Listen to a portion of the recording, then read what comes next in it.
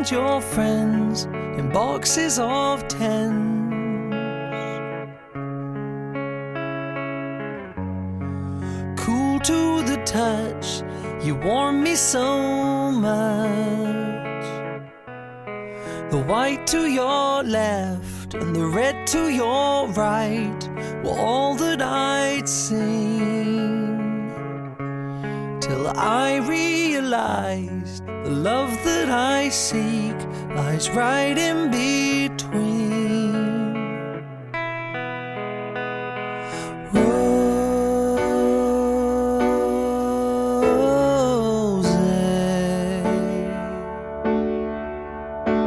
I love you, especially today.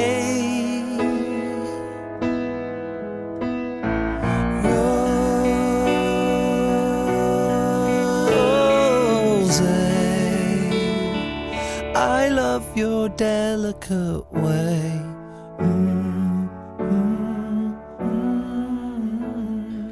Good afternoon, one and all, and welcome back once again to Grape Juice, Wine and Jazz with your host, Ben. I'm speaking to you on a sunny St. Andrew's afternoon. It is the 24th of July, 2021, and we're going to take a slightly different tack with this episode. I wanted to finally talk about rosé. It's been a while, and through a lot of episodes, I've kind of managed to avoid this topic. But I wanted to dispel any prejudice, because personally, I think rosé is an extremely venerable wine, and particularly with champagne, I think that recently I've come to prefer rosé champagne over regular champagne to quite a large extent. So basically, one of my favorite producers had the foresight to release a rosé, which isn't something they do all the time, I believe. Only usually on high-yielding vintages, or they can make the decision whether to continue to use the grapes to make more of their Grand Vin. But in 2020, this year, they decided to really go out with the rosé, and the place that I work at has received a huge consignment, so I'm very happy to be trying it. I put it in the fridge for a little while, but I actually want to taste it at room temperature, because a rosé really shows its flaws at room temperature when it's warm. So, if it's hollow, if the acid is there, because, that kind of thing isn't usually what we think about with a rosé. We don't think about refreshing, we think more about fruit and sweetness and kind of pink prettiness. So, yes. Not a huge focus in terms of the music this week. I just wanted to do songs that kind of generally focus around the theme of rosé. So we're going to be exploring this rosé, but we're also going to be exploring the history of rosé and the culture surrounding rosé today, and why it has the huge popularity that it does now. You see rosé from everywhere, from rosé champagne to, a glass of rosé wine at the pub while the husband is chugging some Tennent's. It's definitely permeated and made its way to all levels and all kind of preferences of wine drinking. And interestingly, there have been a few shifts in the appreciation of rosé recently, which I would like to get into. Just to introduce that song that you heard, that was the opening piano bars to Rosé by The Feeling. Lovely song. So in terms of music, we can also discuss the theme of rosé in that and how it often appears. Now, a lot of songs that when I'm looking up songs for Grape Juice, a lot of songs that are by quite famous artists that have red wine or rosé wine, famous UB40's Red Wine. It's usually about drowning one's sorrows and escaping from the pain of a breakup or something like that. So with the first song, Rosé, the job, the perception, the image of rosé, I guess, in a lot of popular music is something that's very easy and that will get you drunk quickly, Unlike, red wine, slightly different, because, it's interesting because both the songs kind of have the same theme, Red Wine and Rosé, this song. So I guess because Rosé wasn't so popular when UB40's song came out, I guess Rosé is now kind of the wine alternative, something that usually would make you happy, that you can drink quite easily and quickly, but that actually sort of goes to your head and makes you feel all, if not fun and party mode. If not, it kind of gives you this rush that makes you forget reality somewhat. So that's basically our introduction to rosé. So in this first section, I'm gonna go through the history a little bit and kind of explore where it came from and why rosé is so popular today. If you want a quite comprehensive history of rosé and how they make it, Wikipedia is honestly amazing. But I'm just going to kind of give a potted history of rosé and kind of where it came from. So first things first, rosé is nothing new in terms of wine culture. The name rosé is perhaps, but the style of wine, the actual sort of chemical process, well, not chemical process, but the style of wine is nothing new. I've talked before in my episode on Chateau Bataille 2009 about the word claret, the English word claret, which is for red Bordeaux wine, and about the fact that claret is derived from clarity, because Bordeaux wines in fact used to be extremely clear in colour, made from red grapes, but much more in the presence of the appearance of a modern rosé. And you do still get a rosé wine from Bordeaux, I think, called Clairette. But there is a grape called Clairette Blanche, which is a kind of fairly unexciting white grape that is used in a lot of Rhone white blends. So yeah, basically, rosé is how a lot of red wines used to be before the modern red wine came out, or before our modern idea of red wine became a thing. And that's basically the main things that make red wine even more red is hard pressing, so pressing grapes, getting as much juice out of them, and contact with the skins. One of the main things that will make a red wine fruitier, darker, more concentrated, and denser is maceration. And that wasn't necessarily a process that was adopted in the earliest days of winemaking.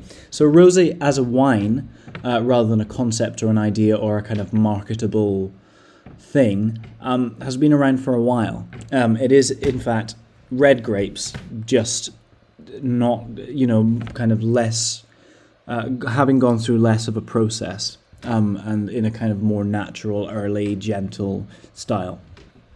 And basically, rosé basically didn't catch on for a long time. Champagne used to produce rosé wines, but it certainly wasn't usually kind of the go-to.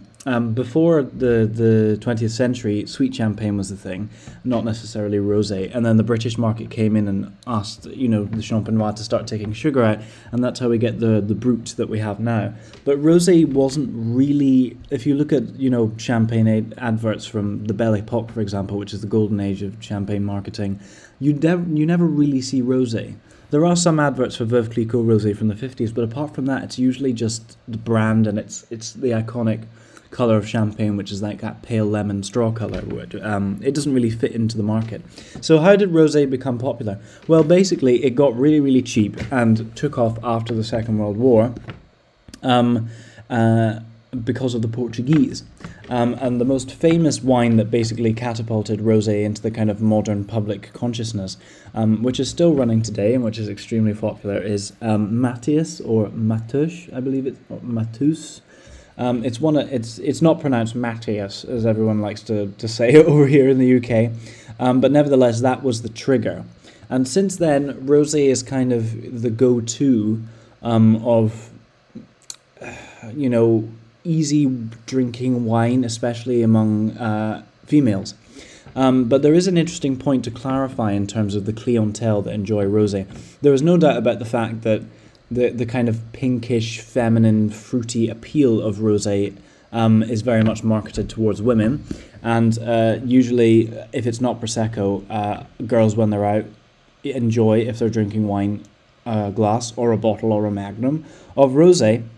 And, that makes sense because that's the way that rosé is marketed. But of late, more and more people are enjoying good wine, and rosé, attention for good rosé is also catapulting. There are many, many good rosés that are very, very well sought after and are beginning to make a presence into the market. Sancerre Rosé, for example, hasn't quite caught on, but it's a beautiful wine. And then you've also got Bordeaux Rosé, which is what we're going to be trying today, and many others. But I would say the one region that has caught on as people have begun to become aware of what they're drinking in the last sort of 10, 20 years is Provence Rosé, and particularly a wine called Whispering Angel, which people like tremendously. Provence Rosé isn't too much of... I'm not quite enough of a fan of that. Partly because it's from the south and it hasn't got that nice acid and structure, which is something I enjoy tremendously in a wine. It doesn't matter how heavy it is, as long as it has a nice kind of cool freshness to it somewhere, especially in a white or a rosé, then I'm happy. And usually if it's from a really, really hot area, like Provence rosés are, they have pretty fruits and they're very ripe, but they don't quite have the structure, so they can feel a little bit flabby for me. But Provençal Rosé is definitely what has been taking off recently in the market. Excuse me. And also on the point of gender and marketing, having working in a wine shop, the people who go for the good rosé, the ladies are often aware of Provençal Rosé and they will buy that. They're often asking for Whispering Angel, and of course we have slightly better alternatives that are probably a little less expensive. But either way, Whispering Angels are not a bad thing, because it's like Matthias, I suppose, introducing to people to rosé. Whispering Angel has introduced people to the regionality of rosé and got them more aware of what they're drinking when they drink it. As long as it's not barefoot, then you're fine. But I have noticed that those who go for the more expensive, perhaps, or more niche rosés are middle-aged men who often enjoy rosé with fish and chips, and I'm really enjoying that. I think that's great. So I think that however much rosé does have this female association, there is absolutely a massive male, actually middle-aged male, almost corporate clientele for good rosé, which is something is very interesting, and of course I'm quite happy about, because I've also come to realise and appreciate the value, complexity, and range of rosés that there are available that are great. Today we're having a very, very exciting rosé. I don't know if I believed I've talked about. It's criminal if I haven't. But my roots in terms of wine, as I've said on this show before, which you can see in the 1983 Smith Woodhouse port episode, is port. And I enjoy things that are sugary. I like a good bit of sweetness, and I guess that's why some roses appeal to me.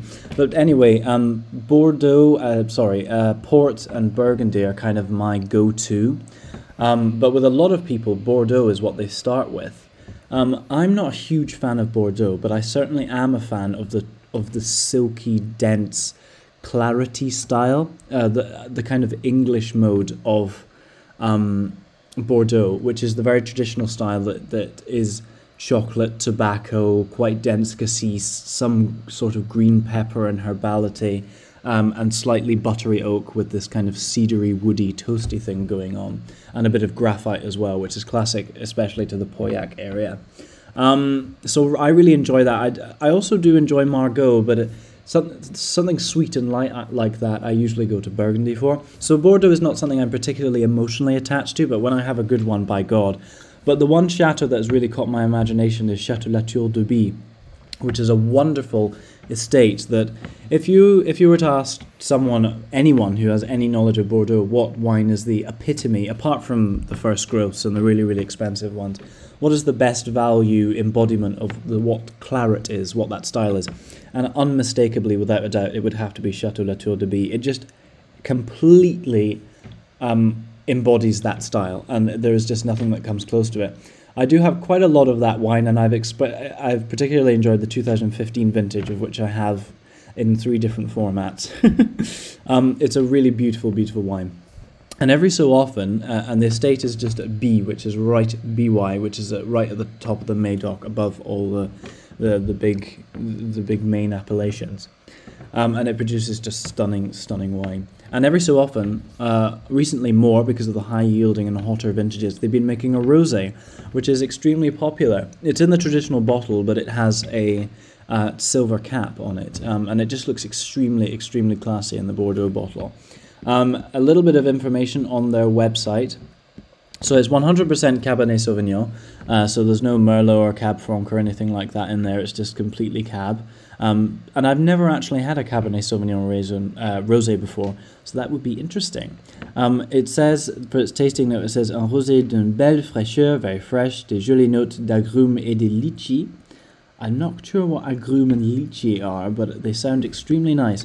L'expression d'un beau fruité. It's very fruity, lol. Because rosé is not perhaps the main within the traditional remit of Bordeaux, rather than calling it a Médoc or a Pauillac, whatever, the appellation is called Bordeaux Rosé. So that's what you see on the bottle. So it's the vines are 45 years old, so nearly half a century old Cabernet Sauvignon vines. I believe, if I can just check on the website, that is the same as the Grand Vin. Yeah, that's right. So basically, the rosé is sourced from the same vines as the Grand Vin, as the regular Bordeaux wine. So already that's a very good sign that there's nothing has been spared on quality here, and this is in fact a rosé made from the estate's famous grapes rather than shit grapes behind the chateau somewhere. They say to keep it for 1 to 2 years, so I think we're possibly at, according to Chateau La Tour de Bie, at its prime. And it's been, blah, blah, blah, all scientific information. So basically, this rosé is not just a way to reuse shit grapes, one would hope, because this has been produced in very good vintages. Obviously, I think 2015 and 16, I don't see the rosé around, but that's because I think that those were such stunning years that they wanted to make as much of the Grand Vin as possible so they could have more. But I suppose maybe in years like 18, 19, 20, which are good, but obviously not as stellar, they perhaps feel that it's more worthwhile or kind of less of a... or it's more worthwhile to make the rosé perhaps because they're not as worried about making as much of the Grand Vin perhaps. I'm not quite sure. Either way, it's not something they do every year, I don't think, so that's why it's quite exciting to have it now. And certainly it's I've heard really, really good things about it. I have heard a couple of reviews because most of the people who I work with have now drunk it. Everyone seems to have drunk it apart from me. But I'm expecting it to be fairly textured and fairly kind of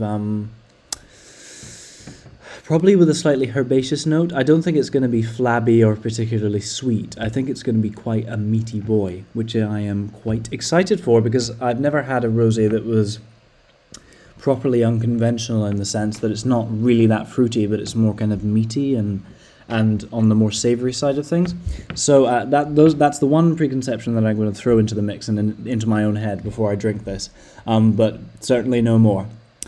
Well, so yes, I'm very excited to try this wine and to delve slightly more into the culture of rosé. In terms of music, going back to our musical theme, we're going to explore another side of rosé. In fact, the colour and the concept and the ideas it cultures up. There's often, rosé, associated with perhaps femininity and romance, and that's definitely the appeal of rosé wine certainly aligns with that. But another aspect of that culture is, the whole idea of rose-tinted spectacles, that the kind of pinkish colour of rose evokes this idea of romance and idealism and beauty. So in that sense, I'm going to play you one of the most famous and, unfortunately, in recent years, platitudinously overplayed songs of popular culture, which is Edith Piaf's inimitable rendition of La Vie en Rose. And I think this is relevant because whatever you think of the wine of rosé and the degustation of different rosé wines themselves, which I have done. The best rosé I've ever had to this day was a Marsanne rosé by Joseph Roti, a Burgundy rosé. And there's definitely, and what I'm here to champion is that the fact that definitely there is variance and that rosé is a real wine that should be appreciated like other wines because it has complexity, quality, depth, and variance. There is also definitely this side to it that is just based on the colour, which I find fascinating. Viewing life through, a glass of rosé. So, on that note, I'm going to play La Vie en Rose, sung by the inimitable Edith Piaf. and I will be back afterwards to taste Chateau Latour de Bie's Bordeaux Rosé from 2020.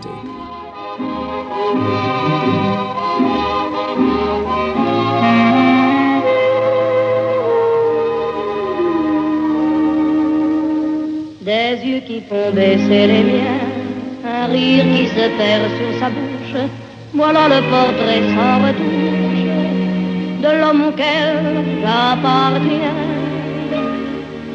Quand il me prend dans ses bras, qu'il me parle tout bas, je vois la vie en rose. Il me dit des mots d'amour, des mots de tous les jours, ça me fait quelque chose.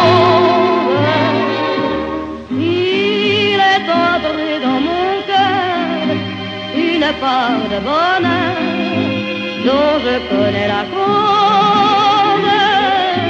C'est lui pour moi, moi pour lui dans la vie.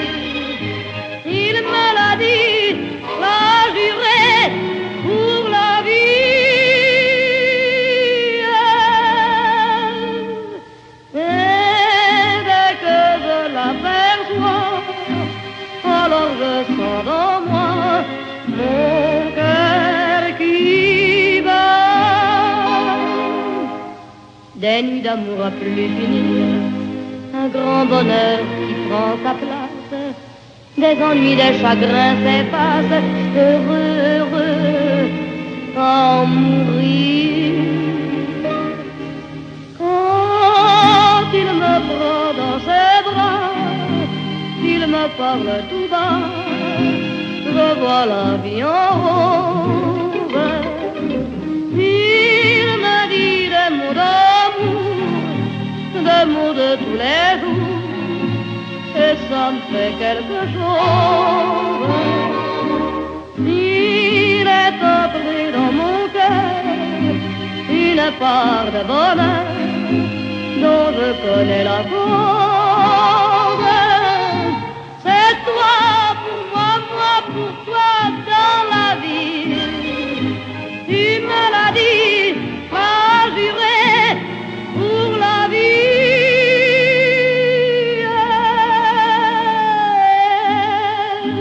Dès que je t'aperçois, alors je sens dans moi mon cœur qui bat.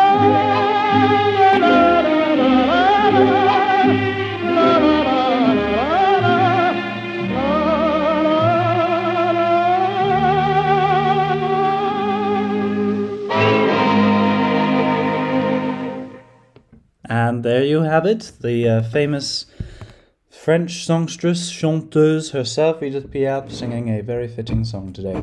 So, as I'm sure you can hear, I am just about to uncork this famous bottle. As I said before, I want to give this a chance with, not just ice cold, as is, what people usually do with rosé, which is how it's supposed to be drunk, but I just want to give this a full analysis rather than a quick chugging. Which is why we're doing a grape juice on it. So I'm just uncorking it. As I said, it's in the classic claret bottle with the same label. The only difference is the word rosé and the AOP rather than Médoc. The fact that it's also a clear bottle, and also the foil is a nice silver. So still very classy, still very Bordeaux, but at the same time very much rosé. So on the cork, it's as usual. It says Vignoble Marque-Page. It doesn't have the Tour de Bie cork, which in traditional Bordeaux fashion has the chateau name and engraved on it. So that's fine. They don't have to spend money on the cork as well. So the rosé itself is a rather light color. It's kind of verging on this, rather than it being a kind of deep red, sort of reddish pink magenta. It's very, very much a light kind of Financial Times pink, almost with a bit of orange fleck in it. So I'm just going to put it in my Italesque glass, splashing everywhere, of course. And give it a little swirl around. So yeah, very, very light in color. Very classy, actually. It just looks really, really classy in the glass. I'm already enjoying just the kind of the shimmering, subtle, classy aspect of it. It is very light indeed, actually. And I think it's at a perfect temperature now, where it's been in the fridge for, perhaps an hour, having been at shop temperature, which is kind of maybe a bit warmer than cellar temperature. So it's, oh God, I wish I could translate this into degrees and actually be professional, but I can't. So basically, it's just on the cusp of being slightly chilled, but certainly not lukewarm or anything. It's still kind of on the colder side of things in the grand scheme. So having perused that beautiful color, I'm very excited to smell this. I think it's going to be great. How could it not be? I'm going to put my nose in the glass and see what we come up with.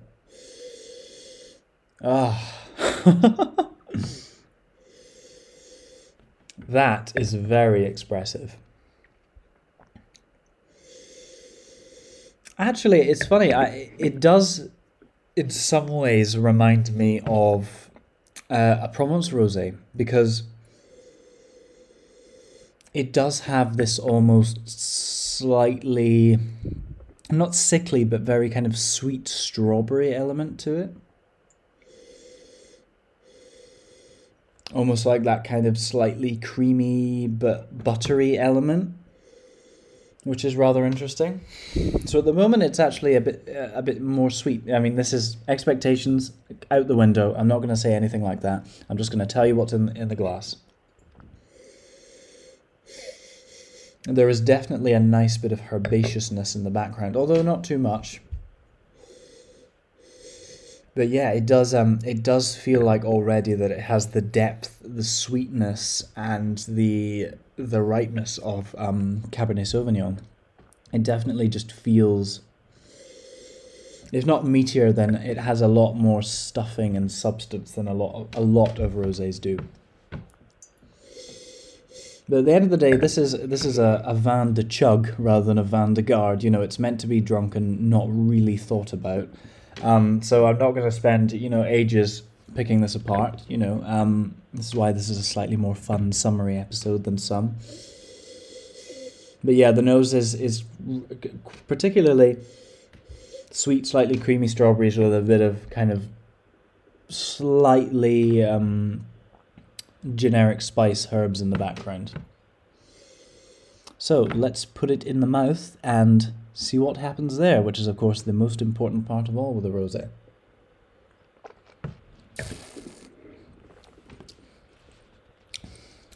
Oh, man. That's a joy. That is a whopper. I did not expect that much power.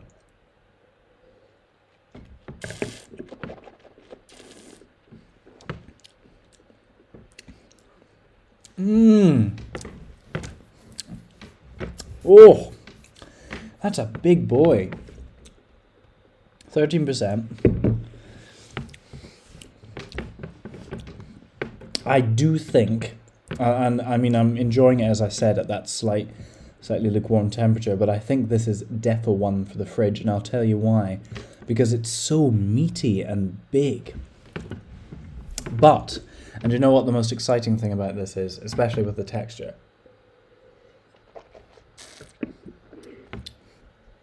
I said before that what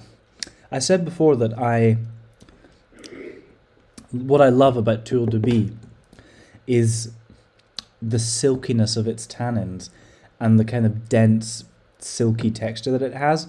This has the dense, silky texture, and this is the rosé. And I kid you not, I can actually taste some of the characters of the wine, of the Cabernet in this rosé.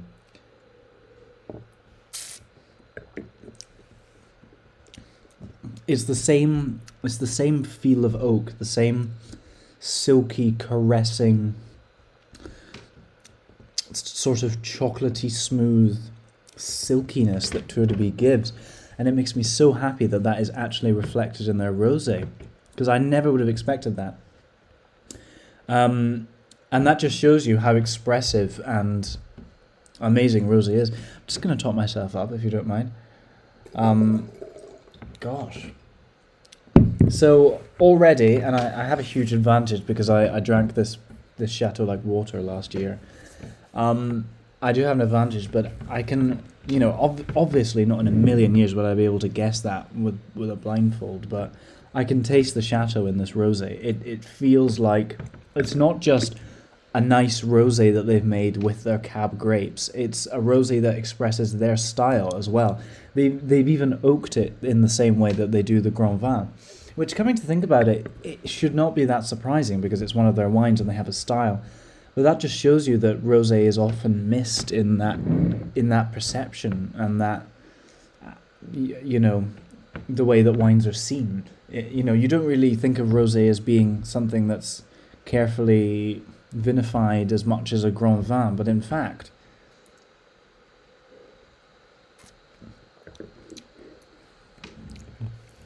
that just tastes like a Bordeaux rosé, but not only a Bordeaux rosé, it's certainly a Médoc-y, Pauillac-y, silky rosé, and it's just amazing that this so amazingly, not necessarily amazingly, so faithfully and wonderfully captures where it's from. This is a terroir-driven rosé. Perhaps I was expecting a good bit of hedgerow, but there is a kind of nice drying, almost soil-like earthiness to it as well.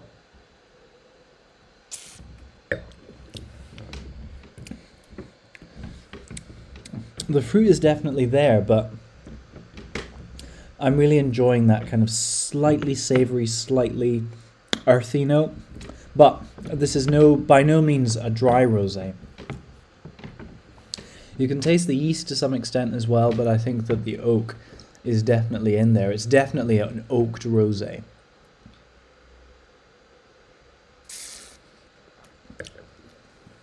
And because of that thickness that it's got, that texture, that density, that not necessarily power but presence, I think when it's cold, it's going to be an absolute joy. An absolute joy. So I think that's what's going to be happening. It's funny, it's still funny to look at this bottle, this traditional claret bottle, and just have a rosé behind it. I just think that's so fascinating and beautiful. And this wine has only made me fall in love more with this producer because they really are going out.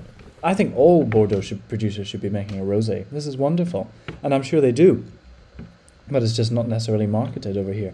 But I'm absolutely thrilled that there is a shed load of this stuff at St Andrews Wine Company. If you want to order it online, please do. It's only $13.95 a bottle, which is really, really good.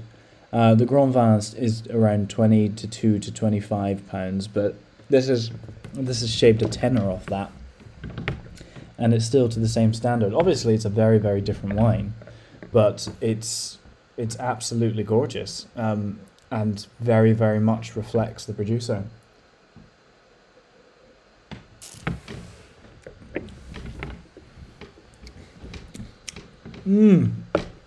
I think one of the good things about this wine actually is that I'm not particularly... It's wonderful because of its caressing simplicity. I'm not aching to describe it or analyze it or work it out because there's nothing to work out here. It's just pure pleasure. And this is very, very, very important. And that does bring me on to another aspect of why I think rosé is really, really important. Because there are two sides to wine. They can be narrowed down among wine people to tasting and drinking. But and there's the reason I go into wine and the reason I love it so much is that you can analyze and pick it apart. And that's what, apart from drinking it, that is what brings my passion to another level, that I'm able to do that, and especially that I have the wonderful people that I'm able to do that with, because that's also fairly rare. Outside the trade, which has been a beautiful experience for me. But it's also very, very important to remember that wine is just a drink, and people should not shy away from or be scared by wine because they think that they have to think about it every time. This wine is not made to be thought about, it's meant to be drunk and enjoyed. And I think even at the highest level, there are of course some rosés that are perhaps meant to be drunk a little more seriously. I mean, I don't think, rather than looking at rosés as something that is less serious, or rather than looking at rosés that are something, perhaps, to use up other grapes, or that are an escape from that kind of world. You could look at them as a more pure reflection of what the winemakers really, really want, which is for you to drink and enjoy these wines. Obviously, wines are made to be appreciated, but what they really want is for you to finish that bottle and enjoy it, And I think rosé, much more than other wines, purely goes back to that essential purpose of wine before oenology or the wine trade even existed, which is to drink it and enjoy it and harness the feeling that it gives you and not to think about it. And I think even with Tour de Vie and rosé, that is something that is very, very important and that needs to be reiterated. So I think that in that sense, rosé has a huge amount of value because it certainly is the wine that people think about the least. But at the same time, I would encourage you to discover other rosés, because within that category, there is a rosé that you could not think about, perhaps for less money and more enjoyment. So it's not about being a connoisseur of rosé and trying every one. It's about, as is the same with any wine and anyone getting into wine and any style, trying something and discovering what you like, discovering new things that you didn't know you like, and then you have something new that you enjoy in your life, and that's definitely the beauty of wines like this. And my hand is like magnetically drawn to the bottle because it's so beautiful to make me pour myself another glass. They've certainly nailed it with the marketing. Yeah, but I'm not going to be too long-winded with this tasting section. Really, in conclusion, this is just a beautifully well-made rosé that is meaty and silky and dense, that not only reflects the ethos of the chateau and tastes like it's from the chateau, but that is treated with the same amount of care, attention, and quality assurance as the Grand Vin. At the same time, it's also an embodiment of what rosé is, which is something to be enjoyed without fear and without stress. And that, I think, is extremely valuable. Without going too much further into this and trying to gather my thoughts even more into a more profound statement, I think I'm going to leave that episode there with that lovely thought. Just so you can, just so the length and the mental complexity of the episode can in fact reflect the wine itself and the ideas that I've been talking about around rosé, and of course about wine in general, in that it's just an alcoholic liquid that is meant to be drunk and enjoyed with people or by yourself, without too much stress or seriousness getting you down. And the song that we shall play to roll us out is something that goes back to Grape Juice's roots, which is generic lounge jazz. Found a little song called Sparkling Rosé Wine off a nice, comfy, laid-back lounge album. I hope you enjoy it. And also, I encourage you very, very much, while this great weather lasts, to crack open a rosé, sit back, and just escape the world. Thank you for listening, and I shall see you on the next one.